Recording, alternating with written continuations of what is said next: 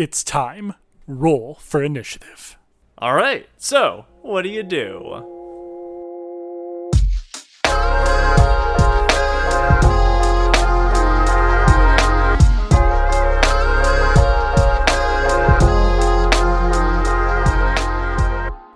Hey, welcome to Tabletop 101. I'm your host, Caleb, and with me is my co-host, Mike. Hey, how's it going? Hey, and today we're going to be talking about Player 101, basically an introduction to being a player and why you should try tabletop gaming if you've never given it a shot before. Yeah, so let's assume that, you've not played in a role-playing game before of any sort, right? And we're trying to pitch it to you, right? So reasons to be a player in a game. What if I were to come to you and ask you why would I play a game? What would you tell me?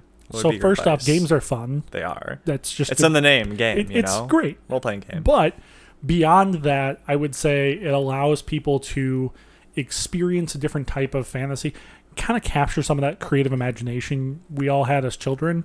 Be able to play those games where we all made up and we sword fought with sticks outside, or we had lightsaber battles with wooden sticks we found and everything. And those creative games we did and that were imagination based when we were children, I think it allows us to recapture some of those magic. Right, I always tell people, if your favorite kind of video game is the video game where you can make your own character, like those role-playing games like Skyrim or, I don't know, the other Skyrim game. Mario, yeah. That's the one.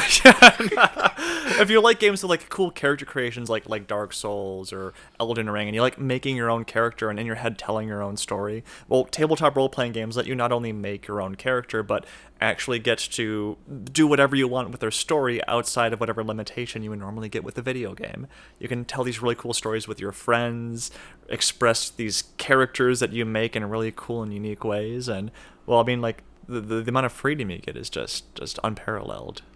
Absolutely. It also, I think, allows us to be able to explore aspects not only of ourselves, but of different kind of personalities, maybe, that we're curious about. I think that, for example, I have portrayed a character who was of not my gender. Yeah. And it was a unique experience of, trying to kind of see things from that completely different perspective that I'm not used to. Mm-hmm. And so I actually was talking to some of my female friends and everything about that character. How could I best kind of bring that energy to the table and kind of embody that character? And I thought that was a really fun, unique experience for me as well. Yeah. But it's a unique way of being able to kind of just see things from a different perspective sometimes that maybe you wouldn't normally have been able to. Right. Whether if you want to play the idealized version of yourself or something that you want to be, but due to whatever reasons aren't, Ah, yes, me without glasses.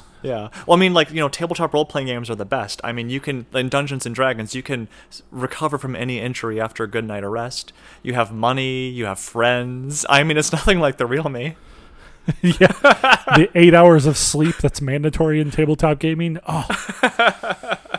I wish. But yeah. But enough fantasy. Yeah. So there's tons of reasons to play role-playing games. Pick your poison. Now, you want to play a game, but let's say if you don't have a group of friends, how do you find people to play with, right? Obviously, if you have friends, you play with them, but let's say if you don't, right? Well, yeah, I mean, assuming your friends want to play with you, but assuming you don't have friends or don't have friends who want to play tabletop games with you, there are a number of different ways you can find people to play. Go to your local game stores, game shops, and card games and stuff like that. You can find people there who have similar interests. You can find people, I'm going to say it, on the internet. The internet is not crazy and well, no, it is crazy and full of chaos, but it's not the weird place that it was back in the day.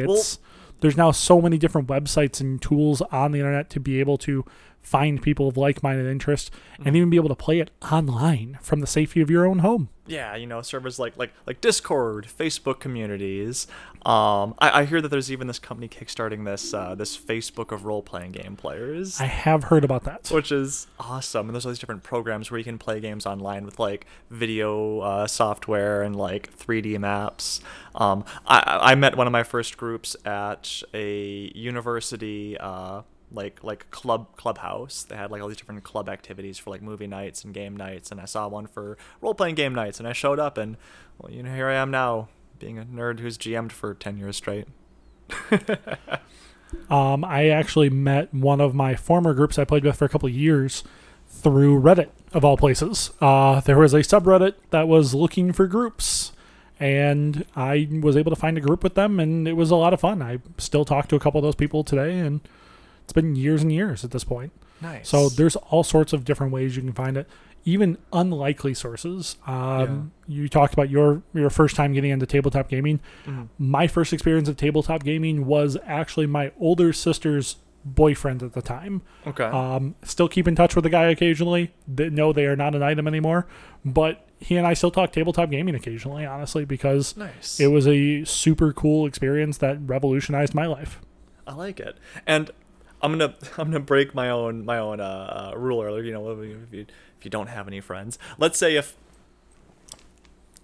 maybe you don't know anyone that plays role-playing games, you know, ask, right? Like maybe your family member's significant other is really big on games. Maybe your coworkers at work or your friends at school either could secretly be into role-playing games but haven't quite expressed that part of them, you know, to you yet, or might be interested in trying with you, you know. So if you work at a KFC flipping KFC burgers, don't look at me like that.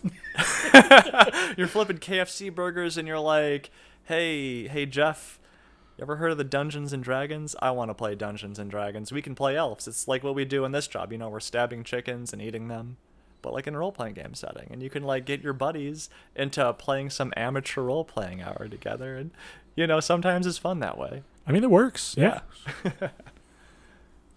Sorry, I'm just picturing elves now stabbing chickens. I can't get off the image in my head. So you find some people to play with, right? You're getting ready for your first session. Maybe, you know, you're going to meet some folks at a club, or you know, you're invited to a friend's house, whatever it is, right? Oh my God, the stress is building. What do you do before you go to that first session? So one of the things I like to do before I go to a session as a player is get inspiration. Okay. And so if it's like a fantasy themed game kind of thing, maybe I'll watch Lord of the Rings beforehand. Yeah. Or maybe I'll watch, topical things such as the new Ring of Power series that's coming out for Lord of the Rings. Totally not an advertisement. Yeah, that'll be great. Please give us money. Well, right, like you're gonna play a game of like Stars Without Numbers, so you watch Firefly, whatever kind of media gets you hyped up for telling those stories. And that also for me helps of understanding the fiction and the characters. Like, man, what kind of space cowboy do I want to play as, right? So I watched Cowboy Bebop, and I thought to myself, oh man, I want to play someone like Spike. Spike kind of talks like this and acts like this. I'm going to make a character like Spike. Now, I know that might be kind of lazy, kind of copying a character from media and making him my own, but if it's your first time, I mean, you got to start somewhere, you know? There's also a big difference between copying a character and taking inspiration from a character. You want to play a character like him, not necessarily him. Yeah, like my Spike's female, and she's a drug addict or whatever. I mean, yeah. Caffeine, it's a dangerous drug. The one important thing I would mention with that is when you're drawing that inspiration from media, or when you're getting hyped up because of that media and everything, don't necessarily hold the game itself to that standard, or necessarily to the fiction. Don't go in with this expectation after watching Lord of the Rings that, yes, all elves have to talk very proper and high, and all dwarves have to talk with a, Scottish accent, roughly? I don't know what it is. But, don't go in with that expectation. You might come in and be like, yes, here is a dwarf character who speaks like an Australian. And it's like, oh, that's interesting. That's, it's how they want to play their character. Well, yeah, and the cool thing again is everyone can portray their own fiction and fantasy differently from each other. But I think it gives you a nice starting point to kind of understand the media you're working with. I think if you have the opportunity to do it, I'd recommend reading the book. If most role-playing games have books associated with the rules, sometimes there's multiple books, and sometimes they're very thick and detailed books. I would ask whoever's running the game, what of this book do I need to know? And maybe they'll say, well, hey, read this section on creating your character, and read this section on magic, because you're playing a magic wizard or something. It's good to ask questions, right? Because you can't know everything without knowing. Every table of players is different. I always ask questions and kind of base myself on that. So like if you were playing in my game, I would say, here, read all 17 of these books, and I'd be a real jerk about it. But some GMs might be a little bit nicer about it, and be like, you're good. I mean, yeah. Give homework. You sometimes you like, it's just, you also got to be careful with reading the book sometimes too, because sometimes you can read, like, don't read the GM section of books. Why? If you're the player, don't necessarily read the GM section of the books, because it might give stuff away that like you don't need to know. It's gonna give you unnecessary stuff that you don't have to keep track of and everything. Sometimes, if it's an important aspect of the game for the GM to know, chances are they'll explain what's happening to you if it's your first time playing as well. Well, especially because these books have a lot of content in them. Yes. Some games will specifically tell you, like, if you're a player, don't read past here because there's secrets and we don't want the players to know how this evil demon works in our game or whatever. But sometimes it's pretty open and it's kind of cool to get to know some of these other detailed mechanics later on. But especially if you're just dipping your toes wet, you don't want to drown. You don't want to get too deep. So, yeah, flip through the book, get a feeling for it, ask questions, and make your character. Yeah, and once you're feeling comfortable with the game and you're heading to that session, I think there's a number of different things you should probably be bringing to that first session. Yeah. Number one is some type of writing utensil, pen, pencil. If it's a crayon, it's technically still a writing utensil. Not a great one, but it technically still works. Gonna recommend something you can erase. Yes. Pencils tend to be fantastic for this. The second thing I would always recommend bringing is scratch paper of some kind, something you can write on. Notes. I would bring preferably like either a notebook or something like that, very easy to contain your stuff. But if you just bring loose paper, go for that as well. What I don't recommend bringing is something that's very distracting. Like comic books or a PS Vita or Switch, whatever's relevant. If you're bringing the script for the entire first episode of Firefly and trying to write on that's going to be confusing to a lot of people, and probably including yourself. Yeah. So I don't recommend something like that. That's craziness. I'm going to recommend, as a bit of a sign note back on the scratch paper, I recommend note cards. Like those little color note cards. Those are very helpful. Yeah, because I can kind of shuffle through them. I'll put my spells on them. I'll put other people's names on them. I love note cards. I use those quite a bit as a GM. Yeah. I also like snacks. Like a thing of potato chips or what. Don't look, come on. I'm a man who likes to eat. I constantly bring snacks to my games because I always feel bad about eating other people's food. So I always have a little something and occasionally share it. Cause you don't, like maybe you don't get a good chance to stop and eat. So like have some potato chips if it's allowed. I think checking with your GM or your host is also a very big thing. Yeah. Finding out what you should bring or what you maybe shouldn't bring. Maybe they are like they're like, hey, we're going to actually have food prepared. So you don't necessarily need to bring snacks because we're going to have food there. Or maybe they want you to bring ice for the potato salad. I know how to cook. Ice? I know how to cook, Caleb. Yeah. Don't question my logic. So, but maybe they are like, hey, you actually don't need to bring a notebook. I'll have a notebook here for you or something like that. I got a character pre-made or whatever. Like again, back to like it's always good to ask ahead of time so you're not over or under preparing and wasting your time. The most important thing in role-playing games is communication. So you want to start strong with that communication. So, I think we are at our first session now. Right, you're in the joy of that first game, this new experience, sometimes even new people, right? My goodness. I guess one of the first kind of like elephants in the room is like, how do I roleplay my character?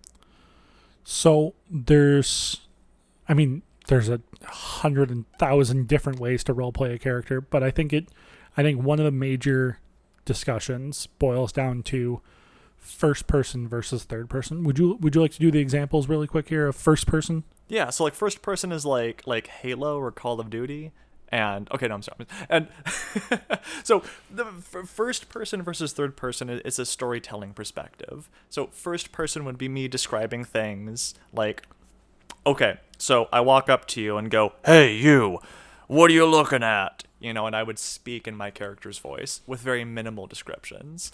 While third person would be maybe a little bit more stepped back with like, okay, so I approach the guy behind the counter, lean in, and I ask him what he's doing here.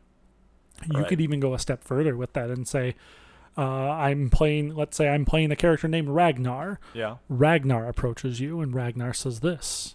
and stuff like that. So distancing yourself a little bit more even from that character kind of thing. Yeah, so it's not it's Ragnar does this. Yeah. So I think in that one, I've heard this before, and I don't remember the source. Please don't quote me on this. This is not my original thing. But I heard this wonderful take on first person versus third person, and that's when you're playing a character that is some version of yourself, it is most comfortable and more often used that first person. I do this. I am doing this. I say this. Whereas when you're doing that third person, that's playing a character who is not yourself. It allows you to distance yourself mentally a little bit from that character to where that character is making the decisions, not necessarily you.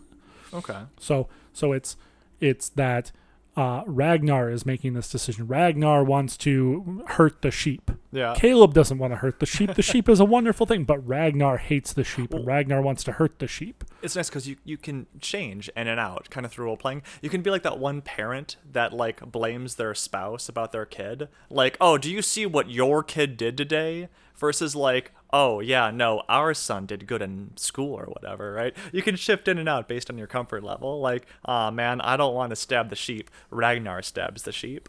But like, ooh, this is a good thing. Oh yeah, no, I go take the money. I want the money. This is for me. Yeah, there's no rules on that saying you have to do this or have to do that kind of thing. It's entirely whatever's most comfortable for you. And like you mentioned, if you want to shift between them, go for it. Yeah. If you want to shift every other sentence, that's a little bit confusing for people. But, more power to you. Yeah. But I think my main recommendation is sit back, see what everyone else is doing at the table, and kind of mirror that. You're kind of picking up on their lingo. If everyone is really getting into the acting and doing the voices, and you're feeling comfortable with it, try it. Maybe if everyone is kind of stepping back with a more kind of miniature board gamey style where they're just like, okay, cool, my wizard goes in here and attacks the orc. Maybe just kind of try that. The cool thing is you're not limited by anything and you're not restricted. Once you choose, you can always go back and change it later. Just try everything and see what feels good and keep doing that. I will also quickly mention here as a caveat thing, just because everybody else at the table is doing the voice doesn't mean you have to do a voice. Like if you don't want to, don't feel pressured like you have to. That's one important thing, because I've seen people get pressured in campaigns of like they have to do a voice. I'm like, no, you really don't. Even if if you don't want to do a voice, you don't have to. You can just absolutely talk like yourself. Yeah. It's that simple. That's just how your character talks. Your character doesn't have an accent. I feel like we can do an entire video on character voices. I think we'll have to do another video on character voices at some point. Or another podcast, not video. But yes. We'll do a soundscape, an extravaganza of audio. Ooh. Also known as a podcast. Oh. I like soundscape better. Yeah. So I guess maybe kind of stepping a little bit off here. So we got the first person, third person thing down. What else would you want to recommend to our fine viewers about surviving your first session? Take notes. Notes are good. Notes are very good. Write down names of things. I would especially start by writing down the other players' names and their character names. Yep. What I typically like to do, I do this as a DM or as a player, GM or as a player, is I write down the player name, the character name, and then their class as well. So I have a rough idea. Yeah. Or sometimes a descriptor as well, but I try and get it so I have a rough idea so I can picture their character. Mm-hmm. If you are playing a barbarian, I make a note of that because I'm going to act as if you are a barbarian. I'm going to be concerned about you getting angry about things. Yeah. If that's what your character kind of does. So it's a situation where I'm not going to look at you and say, hey, what's up with this magic? Because my character wouldn't naturally ask the barbarian about magic. I like to make notes of like hair color and eye color, but I take too many notes when it comes to that. So I think writing down some basic information like that, paying attention to the DM when they're giving descriptions or GM when they're giving descriptions on things, I think that's an important thing as well. Mm-hmm. And as far as other general tips, just try not to be distracted. Yeah, stay focused, ask questions, can make decisions based on the answers, and try to have fun and don't step on anyone's feet as much as you can. And I think it's just finding that comfort level, really. Just find what you're comfortable with, find what they're comfortable with, and kind of just ride that balance. Oh, and most importantly, have fun. Yes. Always have fun. That's why we're here. So to kind of recap what we've been talking about here today, first off, you should try role-playing games because they're a lot of fun and allows you to tell stories that you want to tell, and you kind of have that more freedom with it. Yeah, definitely. And like just ask. Everyone always has awesome role-playing game stories to share. And when you're looking for that group, first off, try people with friends, family. Then if you can't find anybody there's all sorts of groups online or local groups that you can get a hold of and be able to play with them. Yeah, definitely. Just find people, ask questions, and see if they're interested in playing with you. When you're preparing for that first session, read over the material that your game master recommends you read over, as well as kind of draw inspiration from different forms of media. And if you're not sure what to do, just reach out to your GM and ask some questions. Once you get to that first session, figure out if you kind of want to do that first person or third person perspective on how you want to try and role play your character. Look around and see what everybody else is doing. Kind of go with it based on that a little bit as well. And, kind of just be flexible with it as well. Yeah, and if you're not sure what to do, you guessed it, ask a few questions and use the answers. And I think most importantly, the biggest thing we touched on tonight was... asking questions? No, having fun. Having fun. Wait, why? Because that's what role-playing games are all about, is just having a good time with friends and having fun. But what if you really like questions? Then I suppose that's a way to have fun, My too. mommy used to read me 20 questions before going to bed every night. It was great. And with that, we've been Tabletop 101. Bye. I've been Caleb. This has been Mike. Bye.